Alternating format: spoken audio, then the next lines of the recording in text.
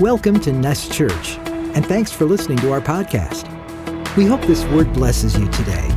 For more information, visit nestchurch.com. We hope to see you soon. And remember, you are loved. If your heart's in 1,000 pieces, just know you are loved. Hallelujah. I want to share a message today. If you're taking notes, you should write this down. It's titled Childlike Search. Childlike search. Search. I don't know where I'm going to go, or not. I know where I'm going in a sense, but I don't know how far I'm going to get, is better yet said. I know that this message is going to stretch for weeks. I'm not sure if it'll be 1 week or if it'll be 2 weeks, 3 weeks. I don't know how long it's going to go, but I know there's so much thoughts when it comes to this. So bear with me as I spend time. I'm sharing this with you, and I'm not going to hurry. I'm going to take my time, because if we're on earth and we're still here, there's no reason to hurry His word. Amen? Childlike search. I want to share that a little bit, and I want to revisit a passage in which we've spoken very deeply on here, whether it's in our Sunday gathering or whether it's in our more leadership gathering. And it's revisiting Psalm 139. It's something in which has pressed upon my spirit at times before, where I've gotten in it even deeper in more with some of you. And I want to just revisit it because there's some things in it that I want to tie it eventually into Luke 15 and going forward maybe in the week or weeks to come. And Psalm 139 is a very interesting passage because David is the author of it, King David. And it's interesting because I'm going to repeat some of this probably, but he starts off with, "O Lord, you have examined my heart." And I shared this a little bit in the 9:30 huddle. And he starts off this passage with this word of examination. There's an examination that is taking place between him and the Father. And what's beautiful about this phrase, "O Lord, you've examined my heart," that word right there, when you look at it, he's calling out to Yahweh. He's calling him in his name. Yahweh, you have examined my heart. And he's telling Yahweh, which is the name of God, as we see as God tells Moses, Yahweh. He's telling God, you have examined me. And in this examination, David goes on to share some things that I feel David himself came to realize, things that were brought before him. And what's interesting about this examination, which we're going to talk about soon, it's what it means and what it represents. It's almost like a surgeon. When a surgeon gets prepared for surgery and the object is there before him, or the person is on the table ready, prepared for surgery, and he puts on his mask, he puts on his gloves, and he does everything, and then he brings out the right tools and the specific tools for surgery, and precisely he begins to cut open and do the work that a surgeon has to do, specifically in the areas in which need surgery. And God is somewhat of a surgeon in our lives, where He begins surgery and He begins to cut open and move and work in the areas precisely that need work and that need maybe some sort of growth. And David has an interesting way of writing. He's a very talented and gifted writer, and you know that about David. So he starts off with, "O Lord, you have examined my heart." But what's interesting about David, at the end of this chapter, he doesn't say, "You have examined my heart." He says, "O Lord, examine my heart." And you look at that like, why didn't he say that in the beginning and then in the end say, "Examine it"? You've examined it. It makes sense that if I'm writing this letter to the Lord, in a sense, I'm going to start off with, "Lord, examine my heart." And then later on, as I close, I'm going to say, "You have examined it." But instead, David starts off with, "You have examined," and he ends with, "Now examine it again, O Lord, examine." And you look at that and you say, well, what happened to David? I believe that as David is writing this, you start to recognize something that is happening within David. And it's this: because you've examined my heart, I've come to what? Know all this of myself and of you. And it's done me more good than it has bad. It's brought more growth and maturity than it has anything else. So at the end of his writing, he says, continue to do it. Don't ever stop searching and examining, because he's come to the place of his life where he's recognized that the examination of the Lord upon his life is for the good than it is for anything bad. So he says, don't stop doing what you started, because though it was painful, though I might not wanted it during the process, I've recognized at the end of this letter, it's made me a better man. Let's get into that a little bit today and next week and so forth. You know, there's something that this pandemic has shown me, and it's the importance of being what I want to call today childlike. It's the importance of being childlike or remaining childlike. Something that I could admit it's something in which I haven't always kept, or I lose from time to time, and the Lord has to remind me. And it's so amazing, you know, during this time to be constantly with our kids and just to see them. There's been frustrating times. There's been times where we've pulled hairs, our hairs and their hairs. But you know what I'm talking about. It's just been so interesting because kids, they don't really understand the day that we are in. They recognize there's something off, there's something different, but they don't get the depth of it. They don't understand it. It doesn't reason fully with them. All they really know is the now. It's the present. It's what's right in front of them. The majority of children, that's how they live. They don't have to worry about the bills, you know? They don't have to worry about bills that need to be paid, or they don't need to worry about whether school will reopen or will it remain closed. Those are things that the children, I don't know, am I going? Is someone going to take me? Like, they don't know. They don't understand. My wife carries the masks wherever we go. They don't know whether they have to put it on or take it off. We just tell them, slap it on, take it out, put it on. And like they haven't, it's just whatever we say. So they put it on when they have to. It's just part of life for them now, right? They know all the techniques of it already. But they only know what's right there. They don't worry of all these things. They don't worry about getting sick or getting others sick. They don't worry of the future of what this will all bring. Worry of the changes that this pandemic or this time that we're in will bring forward, will bring forever, actually, going forward. I mean, the children do get bored, and they miss friends and they miss family. They miss school. My children are excited to start tomorrow. And, I mean, we're somewhat excited, but no, we're extremely excited, obviously. Okay? I mean, I'm going to be up at 4 a.m, just prepping everything. Why do you have so much energy? They're going to school today. I'm packing everything. Okay, you guys know what I'm saying. But they miss school, and you know, they speak of things that often that you and I, or as parents, we take for granted. We don't really like, oh wow, it means a lot to them. You know, the running around and you know, even I've come to miss my son's soccer. You know, when it was happening, like, oh, there's soccer today. You know, I got to stay there till what time? But now it's like, man, I wish there was soccer. You know, the normal things that we used to maybe take for granted, whether it's sports, whether it's whatever extracurricular thing.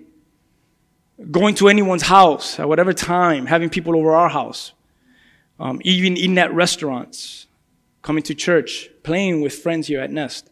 All these things, you know, obviously our children miss. So don't get me wrong. This season has not just affected adults, it has affected children as well. It's affected our children. But I feel that children are resilient. If they have parents that are stable as possible, right? Stable as possible as they can be.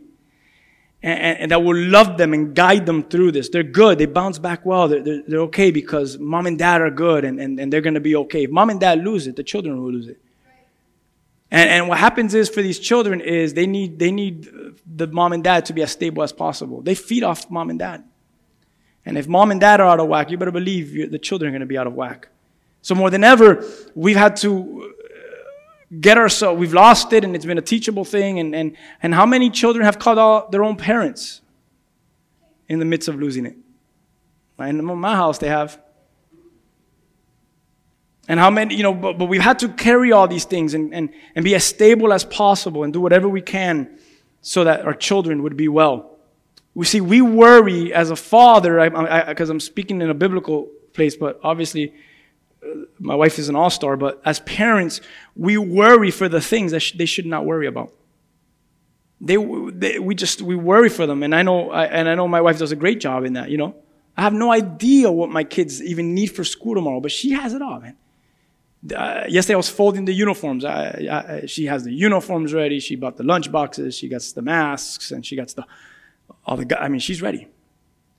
And that's what we do as parents. We carry the things that weigh too much for them to carry, that they're not even meant to carry in the first place.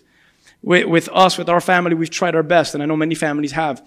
We've tried our best to make it fun for them, to do things with them, to get them out, small vacations, make it feel as normal as possible and as fun, right, as we possibly can with the resources that we have. And this is the summer that we've probably stayed home the most and also gotten out the most in the sense of like doing things, little vacations here and there. And that's something that we've tried to do just to let them know, like, we got this. We're going to go through this. But if we're honest, we could say this, that this has been a very heavy time. It's been very tough. It's been very heavy. And many of you are going through it. Many of you are going through so much. You're hearing me, and you could come to an agreement, and you know exactly what I'm talking about. You've come to that place where you've worried, or maybe today you're here and you're worrying, and maybe you feel like you've fallen behind, and you're more anxious than ever. And you're at a place where, man, you know deep inside, right, that you know God is real. You know He's in control. You know His purpose will come to pass. You have this faith deep within, and that's why all of you are here today. You know that. And this is beyond religious duty, you even being here today. More than ever, this is more than religious duty. You're here, man, because you want to be here. You know what I'm saying? And here we are, but you come to agree, but it's been heavier than ever in my life. It's been very heavy these times that we've been living in. I love what happened here a few Sundays ago. We were here and the Holy Spirit filled this place in such a special way a couple Sundays ago. And a few of you felt from the Holy Spirit to form a circle and to pray. And some of us, we began to pray and people began to open up and cry out together. And I said, man, that was a special moment. That was a special moment. And here we are. But it's been rough, even with moments like that on a Sunday together. It's been rough though. It's been tough on us. But that's what it was about, and that's what it's about, that we need each other. And we need to do these things. Like today is a refreshment. We leave here today when we close up, and it's gonna be a moment and a time of refreshment for you. You're gonna see for the rest of the day. And hopefully for the rest of the week going forward. And I do pray for people to start coming back. To come to church. Yes, come, but be safe when you come, but get here. Get here and remain safe and do it right, but be here. Come, because you need people and people need you. And these are strange days. But God is showing us that we are still children in these strange days. We don't we know the times, but we don't really fully understand the days. We see the times and all that, but we don't fully understand these days. We don't have, what I mean by that is, we don't have control in these days. We don't have control in them. And as we've learned that at best, all we can do is plan. Remember that? All we could do is plan, and yet He continues to direct our steps. That's what we've learned. That's what we've spoken about, at least here at our nest. But the Father, if you've come to recognize it in your life, He's doing something. It's what I feel. He's doing something. And what He's doing is, a part of this is He's driving us. He's pushing us. A word that I'm going to use is He's plowing us. He's doing something in us, and He's driving us to childlike. To childlike. I'm going to say this more than once today, and it's this. The plowing, and I've said this before, maybe a little bit differently, and it's because I want to drive it into you. The plowing is to remove desire in any of us to be in control. This plowing is to remove the desire of us wanting control, and that we would be entirely driven by the leading of our Father. The plowing is for the Lord to tell you, let go and let me hold on to you. So how many of us live life feeling like we need to hold on to life and we need to hold on to everything? And then the Lord says, let go and let me hold on. For some of you, that's going to bring freedom. That's going to liberate you to hear that. Oh my God, but I've always thought that I need to hold on. No, you need to just let go, and that the Father would finally hold on. I'll say it again. The plowing is to remove desire in any of us. The desire of any of us to be in control. And that we would be entirely driven by the leading of the Father. Amen? But to accept this acceptance of what I just said has been so difficult. How many of you that's difficult for you? To not have control and give Him full control. That is very difficult. And that's where He's leading us. That's what He's doing. Childlike. As much as my children think they have control, the reality is, under my roof, the only control they have is the control that I allow them to have. But outside of that, they only have the limited control that we give them. We are in control. We control where they sleep. We control what they eat. We control what they wear. Do you guys see what I'm saying? What they just need to be is son and daughter to the parents that are leading them and directing them. I know control is a hard word, but I think you know what I mean by control. I'm talking about leading and directing. But for the Lord, it's a good word, control. Deal with it. It's a good word for Him to control you. But we know the controlling of the Father and how He does it. It's not the definition in how we define control. Amen? But we want to be grown, and the truth is we want to handle it. We want things to go back maybe as they were, because if they go back to the way that they were, those were moments in which we had more control on things in our lives. So we want things to go back, and we're like children. You're going to hear me keep saying that. We're like children. I thought about telling the message, we're like children. What have we learned about man? Think about this for a moment. What have we learned about man? What does man really know? Can you answer that? Maybe I should ask this question. What has our trust in man truly produced? Think about this stuff for a moment. What is the Lord really doing in us? What is He really doing in the things that we're focusing on? It is the stirring of the Lord in each one of us to remain in childlike. What does that look like? Never losing the awe for the Father as a child is to have. Never losing that awe, that reverence, that wonder of, wow, my dad. You know, the place where the child says, my father can do these things. My father is strong. And the reality is like, God, I wish my child would think like that about me all the time. But that we would never lose that for our Father. And let's get into Psalm 139 here. It's like David getting to the place of his life where he comes before God and he calls Him by His name, Yahweh. And he cries out to the Lord. And what I love about David's writing here is this. He comes before the Lord, but I want you to notice how he comes before the Lord. He comes before the Lord not as the warrior he was known to be.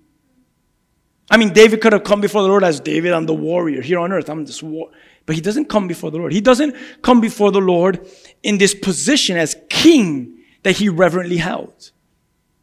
He doesn't come before the Lord like that. He doesn't come before the Lord in power as being the most powerful man on earth.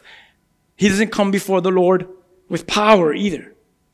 But if you study the writing here in Psalm 139, you'll recognize that when David comes before the Lord, he comes before the Lord, and I want you to see this carefully, he comes before the Lord as a child. He comes before the Lord as a son. And I want you to know that as he writes this and he comes before as childlike, as son, I want you to know this. David, he's a grown man. David is a man with many battles under his belt, many wars, many deaths, many trials, many ups, many downs. David is an experienced man for everything that the word experienced means. He's an experienced man. But he comes before the Lord as child. He comes before the Lord as his son. And I thought about that and I said, wow, where life and the experiences of life takes man. Where we come to a place where we recognize that it's actually less about us and more about Him. And sometimes we have to go through the experiences of life to come to that understanding. Where John the Baptist says at the end of his life, oh, he's there? He's doing what? Finally, I must decrease so that he may increase. That's crazy.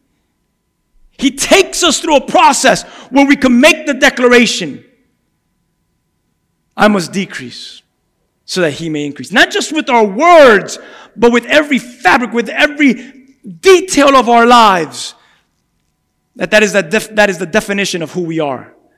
A decreasing vessel so that he could increase in me. Amen?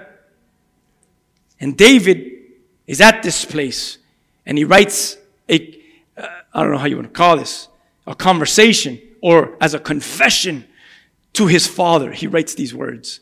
Psalm 139. You there? All of you didn't convince me. You there? Maybe 80% of you are there now. Amen. So good to be in the house of the Lord. Amen? So David writes this, and he says this in verse 1. Follow with me here. I'm going to read from the New Living here for a moment. He says, "O Lord, you have examined my heart." Some of yours says search. I don't know what else it says in another translation you're reading. New King James says, "O Lord, you have searched." ESV says searched. The New Living says you've examined. All those words are going to mean the same thing. You have searched, you have examined my heart, and you know everything about me. Can I ask you a question? Who knows the most about you? That was the good answer, yes. On earth, relationship here on earth with a human being. Who knows the most about you? Someone pointed at the person next to them. Someone said my mother. Someone said my spouse. Who knows the most? Maybe it's your best friend. Yourself. That's a good answer. Who knows the most about you? And even in yourself, who knows the most about you? Now think about that. They don't know everything about you. You yourself might not even know everything about you. Here's David and he says, "You've examined me, O Lord, and you know everything about me." That's a very deep sentence. You know everything about me. What does that phrase mean? When I say to you, Tito, he knows everything about you, what is David confessing there? The mask, I can't hear you. The bad and the good? Anyone else? We're just going to have like a class today. Your hidden sin? Your future? That's good, your future. What hasn't even got in there yet? What hasn't arrived yet? Thoughts, intentions, intimacy. You know everything about me. You know what David is saying? It's been fully exposed. It's been ripped open and gutted out, and everything has been shown. Nothing has been hidden. Remember when I asked you, who knows the most about you? Come on. Has everything really been exposed?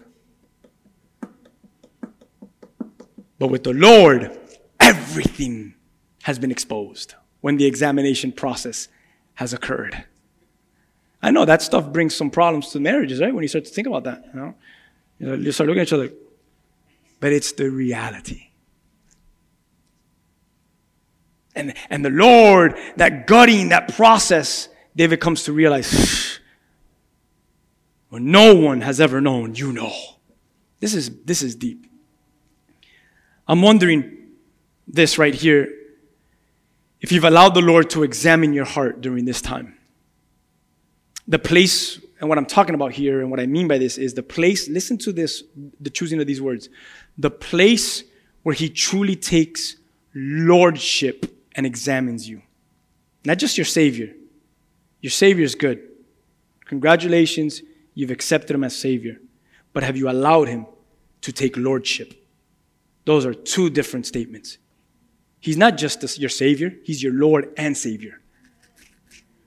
It's the place where he takes lordship in the examination. He takes you through that process. Have you been there with the Lord? Are you there with the Lord? How many of you are like, I need to surrender that to the Lord? The word examined here in the Hebrew, it means to search, like the New King James or the ESV says it. Examined, search. Another word that could be used here in the Hebrew is to investigate. Can you imagine the Lord takes on a whole investigation? He begins to investigate, or another phrase, he finds out to find out.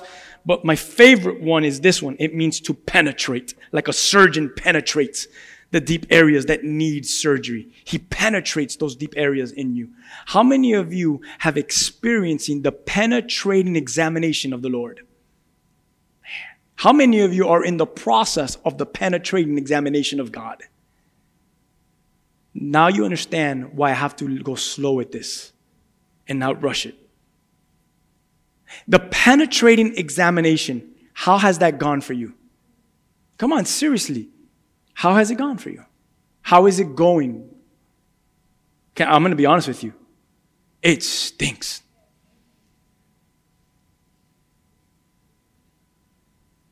But that stink has to come out so that his aroma could go in.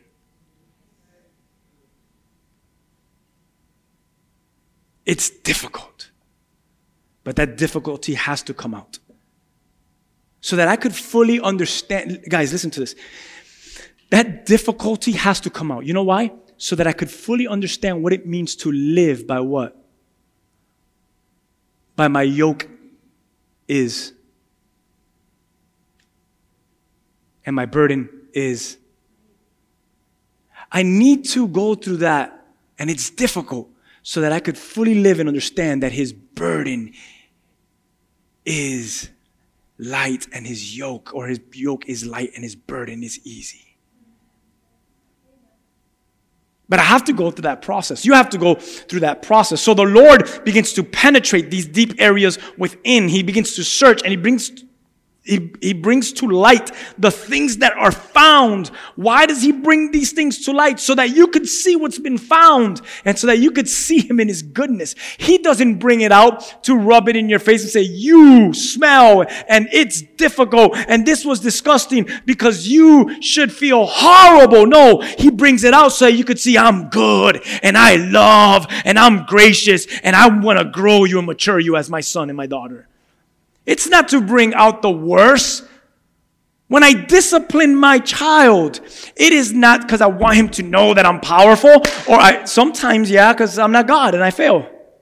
Or I want him to know that I'm powerful, or I want him to know that I'm in control, and I want him to know that he needs to bow down to everything that I say. No, I want him to know that at the end, you're going to see on a brighter day that the things that I do is because truly I want you to see the goodness of the Father.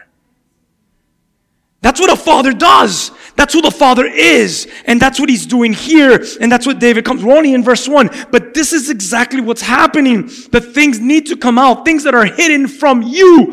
Things that are hidden from you. I love that he said, oh, yourself. You know yourself the most. Yes, you probably do. But even the things that are hidden from you.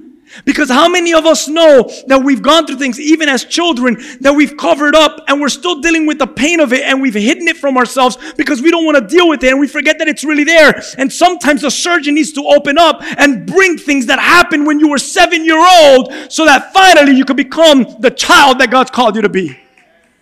But the surgeon needs to rip it out. Why are you bringing up things when I was 10 years old? Because you'll never really show my image on earth until we deal with that. Until you forgive that. Until you heal from that. So the surgeon, the penetrating examination of Yahweh begins to go to work in you.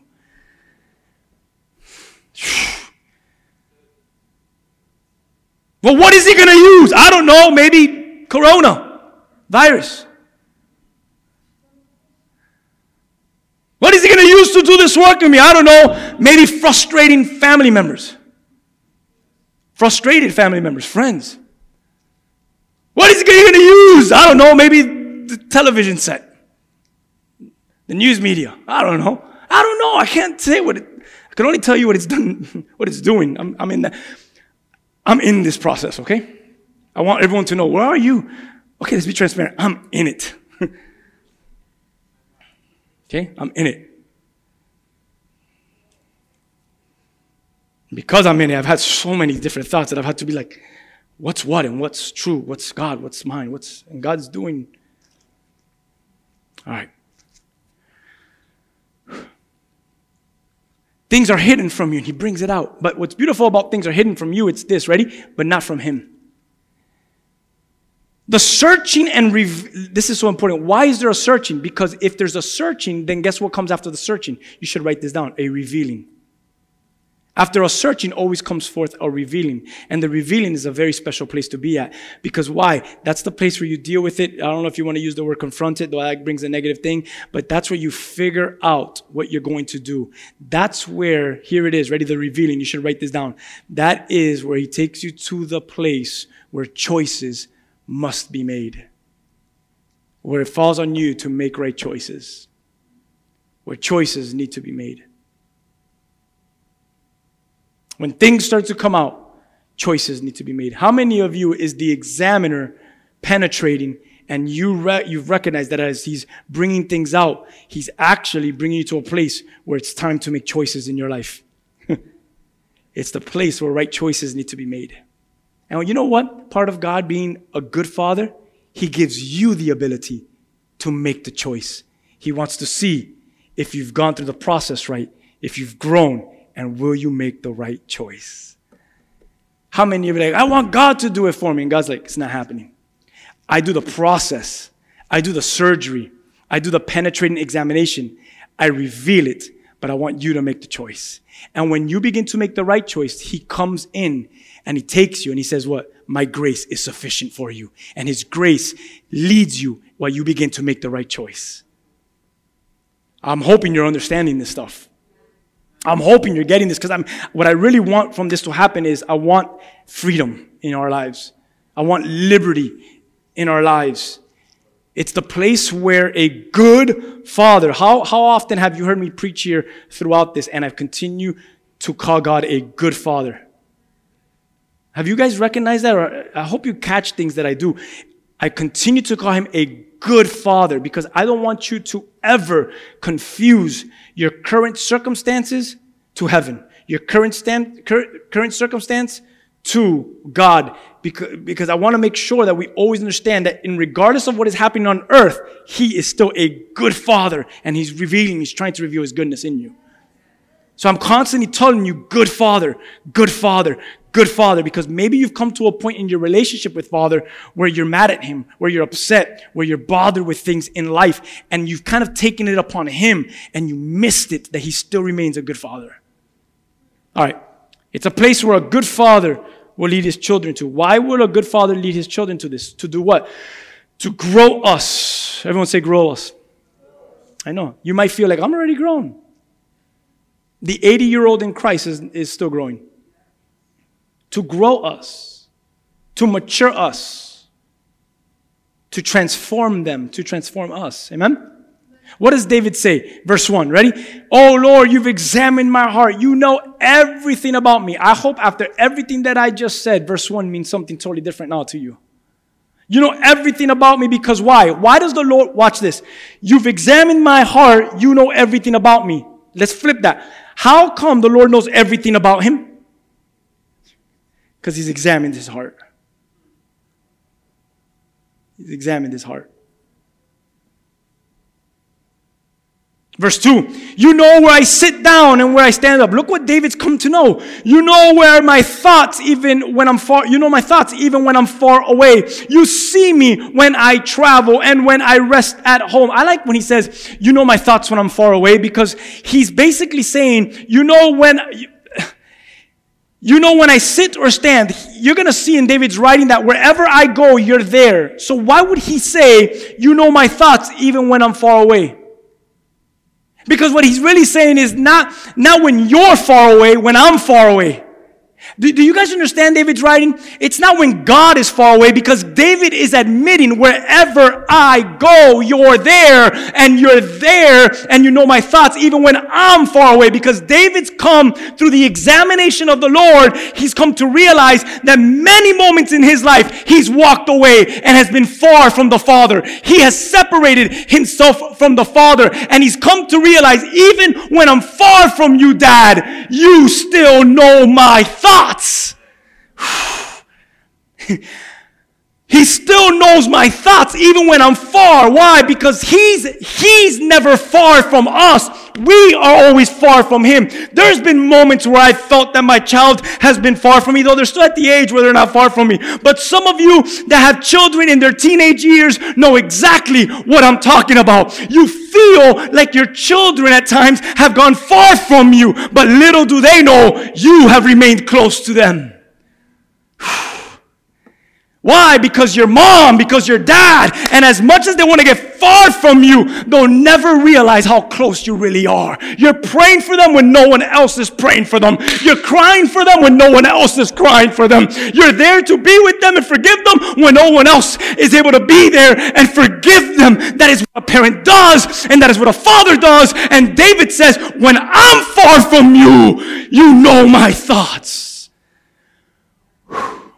I've come through the surgery, through the examination, through this childlike search. I've come to realize all these truths, God. You see me when I travel and when I rest at home. You know everything I do. You know what I'm going to say even before I say it. You go before me and you follow me. You place your hand of blessing on my head. Notice everything he said. He's not even done confessing yet.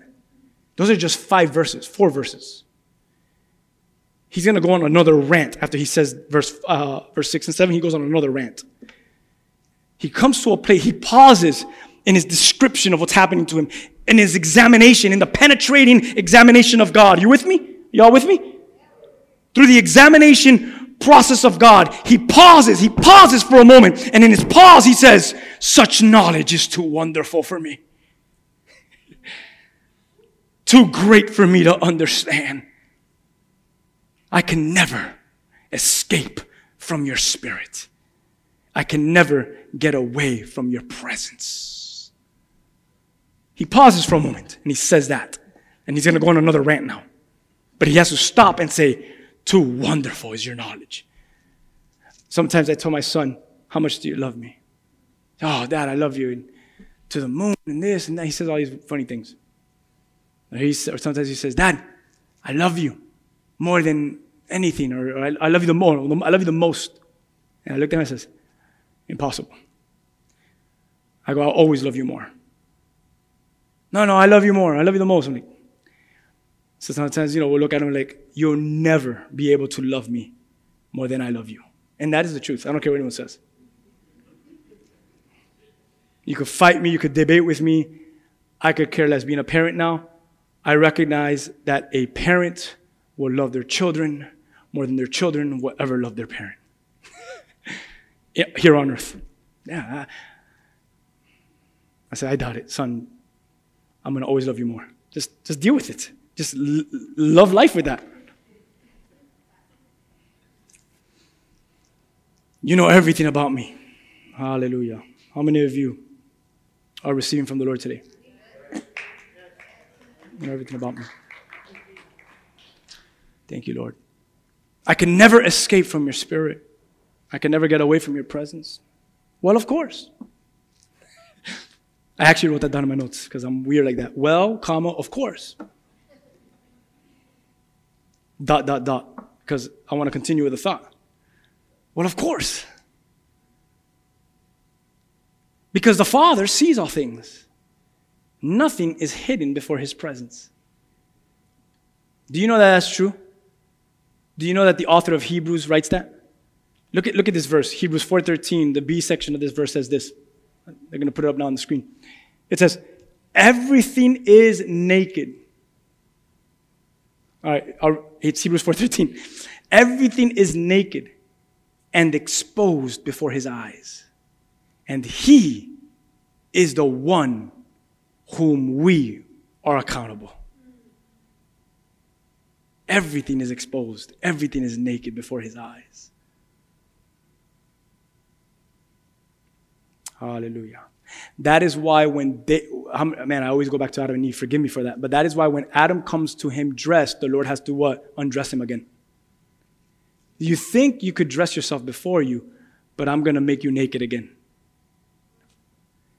He says, what have you done? Take off. Where have you even found those clothes? I have something better for you. And he sacrifices an animal and he gives him the clothing of an animal. He has to get him naked again. Because, Adam, you're going to have to realize that you can never hide in front of me. Hey, children, listen to me, children, because I don't care how old you are. Children, I'm talking to you and I'm talking to myself. Ready? Children, you are naked and you can't hide from the Lord. He wants to expose all things, not for your bad, but for your good, for His great purposes in your life. Amen? Everything is naked, exposed before His eyes, the one whom we're accountable to. What does David say? I can never escape from your spirit. I can never get away from your presence. Well, of course. The word escape there in the Hebrew is an amazing word. It's a beautiful word. It's a word that we could translate it into this: bolt. I can never bolt or flee, suddenly flee. I can never suddenly flee, run, if you want to use the word run, from your presence. I can't flee suddenly. As much, you should write this down probably, as much as a child tries to run, as much as a child tries to bolt out of the Father's hands, out of the Father's presence, he will always find himself unsuccessful. How many people during this time have ran from the Father's presence and ran from the Father's hands, and they're finding themselves unsuccessful? What you got to do is go deeper into His presence and deeper into those hands. You can't bolt. David ran many times. David fled suddenly many times. David bolted many times. And because of the examination work of the surgeon, the penetrating examination, he came to a place where he realized, I can't bolt anymore. I can't run anymore. I can't suddenly flee anymore. Why? Because every time your son, Yahweh, your son, Father, every time David, your son, has fled suddenly from you, I've recognized that I've been unsuccessful in those attempts. Childlike search. And it's the same thing we see in Luke chapter 15. You know what? I want the Holy Spirit to do a work here. I'm going to ask the worship team to come up. It's the same thing we see in Luke chapter 15. I'm still not done with this message, by the way. I still have verses 8 all the way down to go. And I also still have Luke chapter 15 that I want to speak to you about. But I want to pause here for a moment because I don't want to continue with more information where maybe the information and the working that the Lord is speaking right now is just enough just to get us through this right here, right now. But we see this work in David. We see the same work. And I'm going to kind of give you a little, sneak peek, preview of what we want to continue to talk about. But in Luke 15, there's a lost coin. There's a bunch of lost things that Jesus speaks about. And there's one very specific story that he talks about, and it's a father who had 2 sons. And we've come to translate the Bible, and we called one of the sons the what son? The lost son. Or the prodigal son. The prodigal son. What's interesting about that word, whether it's lost or prodigal, when you really come to define it for what it really is, I kind of don't like, listen to this, and I want you to be very careful in how you judge me on this because I want you to get the point. I kind of don't like that he's called the lost son because I don't really feel the son was ever really lost. I think we did a poor job by calling him the lost son. Because he was never lost. He took his father's inheritance. He ran and did what he did. But in those places, it says that he was out of his mind, is what the Bible says. Actually, in the English translation, it says he was out of his senses. How do I know that? Because it says when he came to his senses, he said, I'm better at my father's house. What do I mean? He always knew, even when he came back to his right mind state, shoot, I'm the son of that man. I'm the son of my father. My father is a good father. What am I doing here with pigs? Eating their food when my father's a good father. So what does he do in Luke 15? I'm going to go back to daddy's house. What am I trying to say? I don't think he was a lost son. You know how I know he wasn't lost? The father was looking out the window, always what? Waiting for him to come back. He wasn't a lost son. The word to really describe him, and we'll get into this maybe next week, we'll get into some of this. He wasn't just the lost son, the prodigal son. The definition is he was the reckless son. The word that is used there is reckless. You could still be reckless, but don't think that just because you're reckless, you've lost sonship in God. That's freedom right there. How many people listening on the box and right here in person have condemned themselves and have trouble going forward in life because you call yourself a hypocrite? David said what? Oh man, this is good. These are things that God just gives you when you, like he says, even when I'm far away from you, you know my thoughts. What is he really saying? I've never stopped being your son. How many people have taught you maybe you've come from an institution that they've always taught you, because you're reckless, you're automatically going to hell. Now, I'm not saying that to give you a certificate to sin, because Paul says in Romans 6, do I continue to sin so that grace can abound? Certainly not, because that's not the definition of a son. But I don't want you to condemn yourself and call you, I live as a hypocrite because look what I continue to do. No. You might not necessarily be a hypocrite. You might just be a reckless son, and you need some maturing to do. You need some growing. When I say son, I'm not leaving the ladies out. I'm talking about sons and daughters. We know that, right? You just need some growth. Many people feel like, oh my God, I thought I've fallen from grace. How will my son ever really fall from his father's grace? My father's here. Can I really ever fall from your grace? I hope not.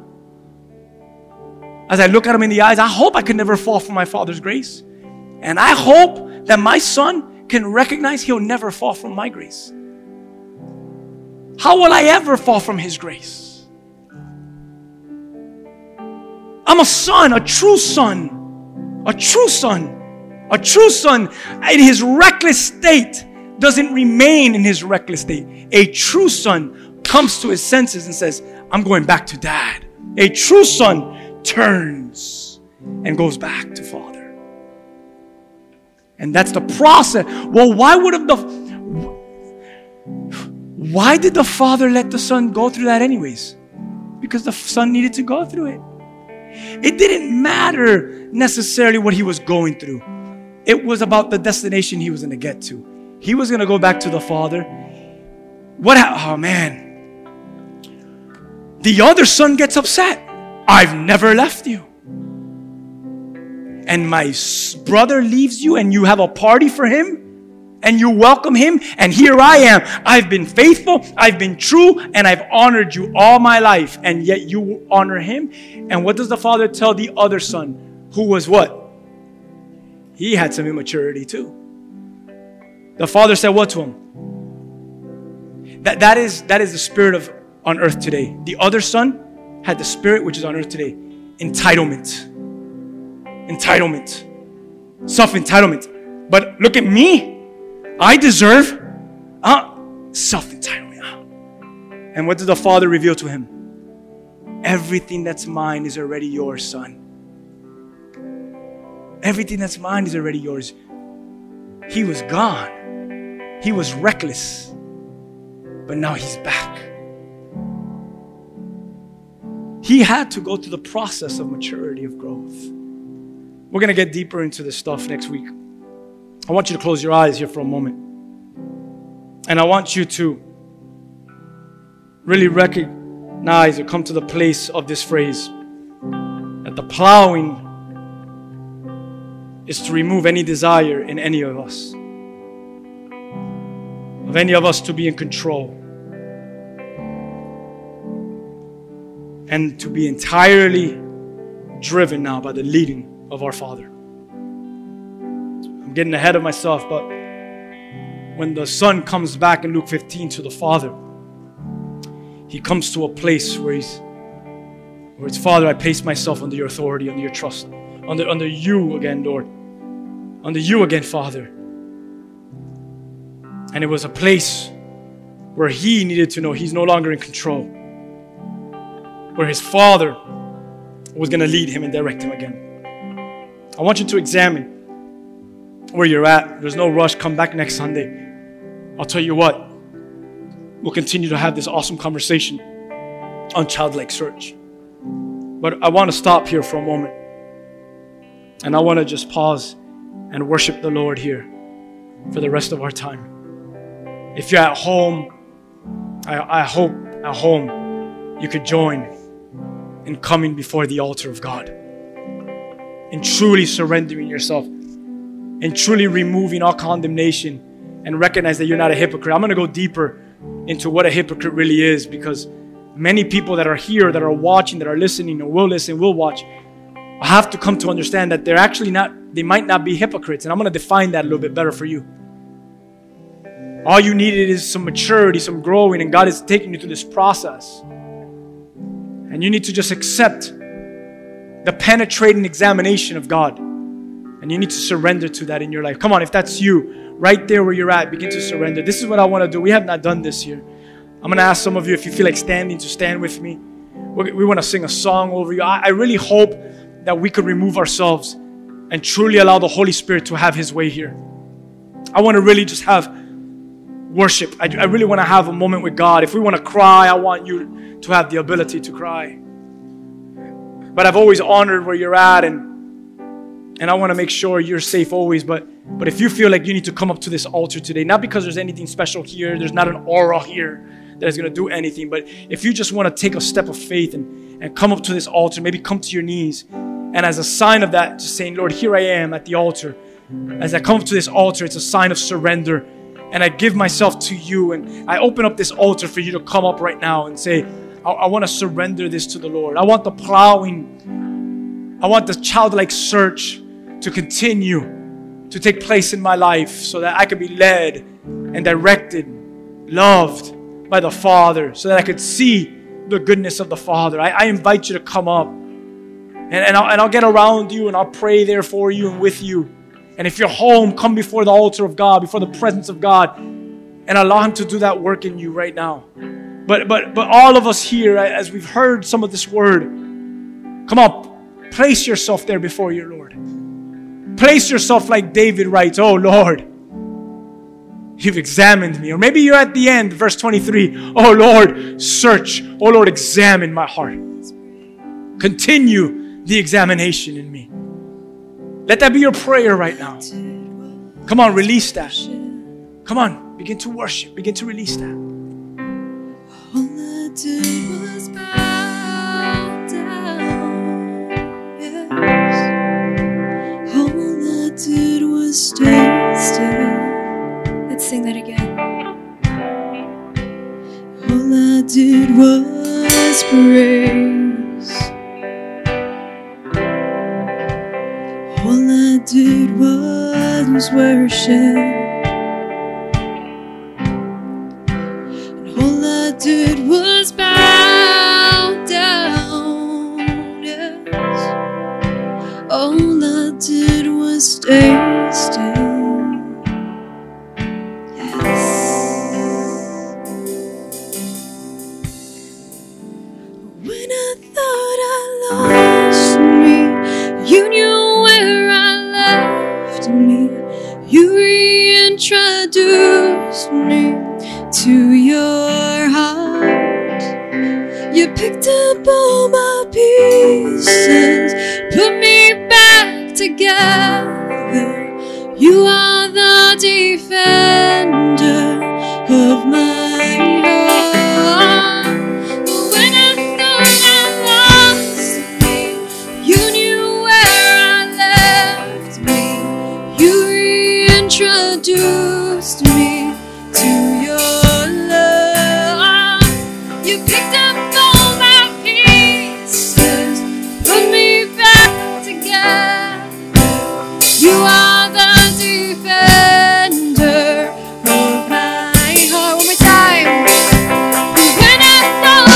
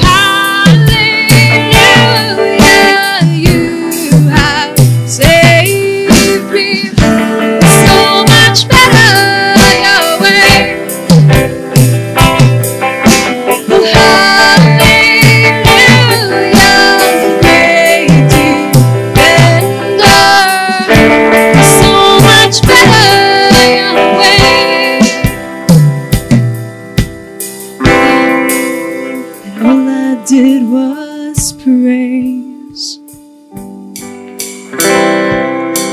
And all I did was worship. All I did was bow down. All I did was stay still. All I did was praise. All I did was worship. All I did was bow down, yes. All I did was stay still. Hallelujah. Hallelujah, you have saved me. It's so much better your way. Hallelujah, great defender. It's so much better this way. Come on, just raise your hands here with me for a moment. Just raise your hands with me. And Lord, here we are with our arms raised, with our hearts open, Lord. Lord, we come before your presence, Lord, and I pray that we would come surrendered. Surrender, Lord. That, Lord, we would allow the surgical hand of God in our lives. Lord, the process of life to truly, that you bring forth, the work of the Lord in our lives to really reveal and bring forth the fruit, the declaration that our God is a good God. Our Father is a good Father. Lord, I pray that you would grow and mature and teach us, that you would lift us up during such a time. Lord, I pray, Lord God, that you would remove all childish things and that you would replace it with childlike things.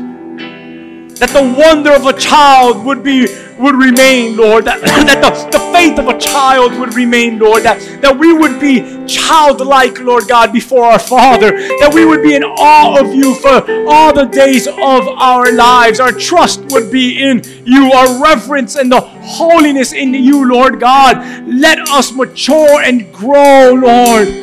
Through the testing, through the process, through the lessons of life, through the surgical hands of the good Father, that it would produce the son and daughters that you're calling to come out and be produced in this world. That many more sons and daughters would come to life. That many more sons and daughters would be produced in this world. And that the remnant, that the sons and daughters of God would shine and rise up during a time where there seems to be darkness, during a time where there seems to be no hope, that sons and daughters and childlike faith would rise up like never before.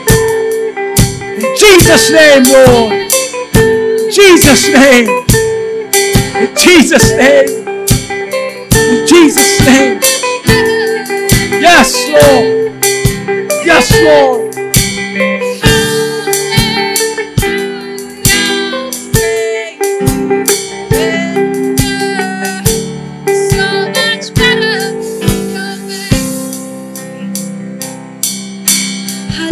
Jesus, let's bow our heads in prayer as we end today's wonderful, powerful service. Father, we thank you. Lord, you are holy and you are good and you are righteous, Father. We come before you right now, Lord, and we just ask you, God, that you may help us to keep this in our hearts and in our minds as we carry this out through this week, Lord. May your word stay close to us, Father. May we bask in it. May we marinate in it, Father. And when we speak to others, Lord, may we speak of your goodness. May we speak of your freedom. May we speak of your promises. We thank you for all that you do. We bless your holy and mighty name. In Jesus' name, we say, amen.